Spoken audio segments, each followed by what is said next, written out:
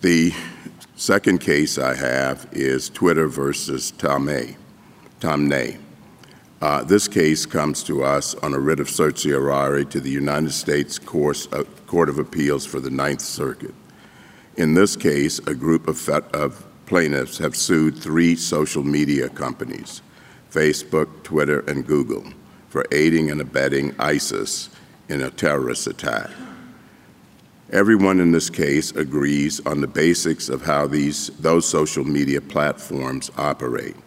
People from around the world signed up to the platforms and upload content to them free of charge. The platforms use recommendation algorithms to match users with content. And both sides portray the algorithms here as matching anyone with any content that they are more likely to view. Plaintiffs allege that these companies have knowingly allowed ISIS to upload content to their platforms for years. Plaintiffs also allege that ISIS has used that platform to expand its reach and recruit new terrorists. Plaintiffs accordingly sued Facebook, Twitter, and Google for aiding and abetting ISIS in violation of the Justice Against Sponsors of Terrorism Act.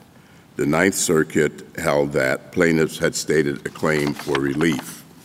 In an opinion filed with the clerk today, we reverse.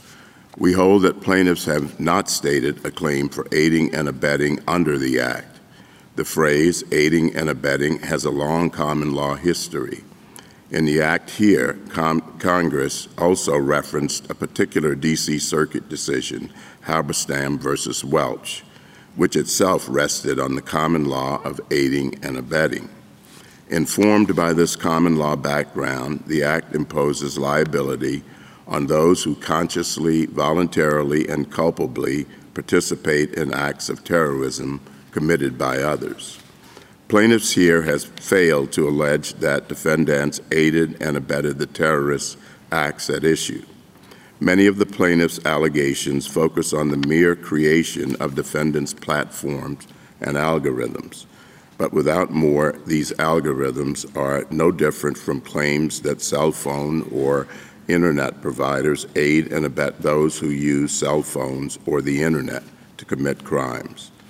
Other allegations focus on defendants' failure to remove or block ISIS content, but plaintiffs give no connection between defendants and ISIS beyond the same arm's-length connection that defendants have with their billions of other users. For these reasons and others set forth in our opinion, we reverse the judgment of the Ninth Circuit.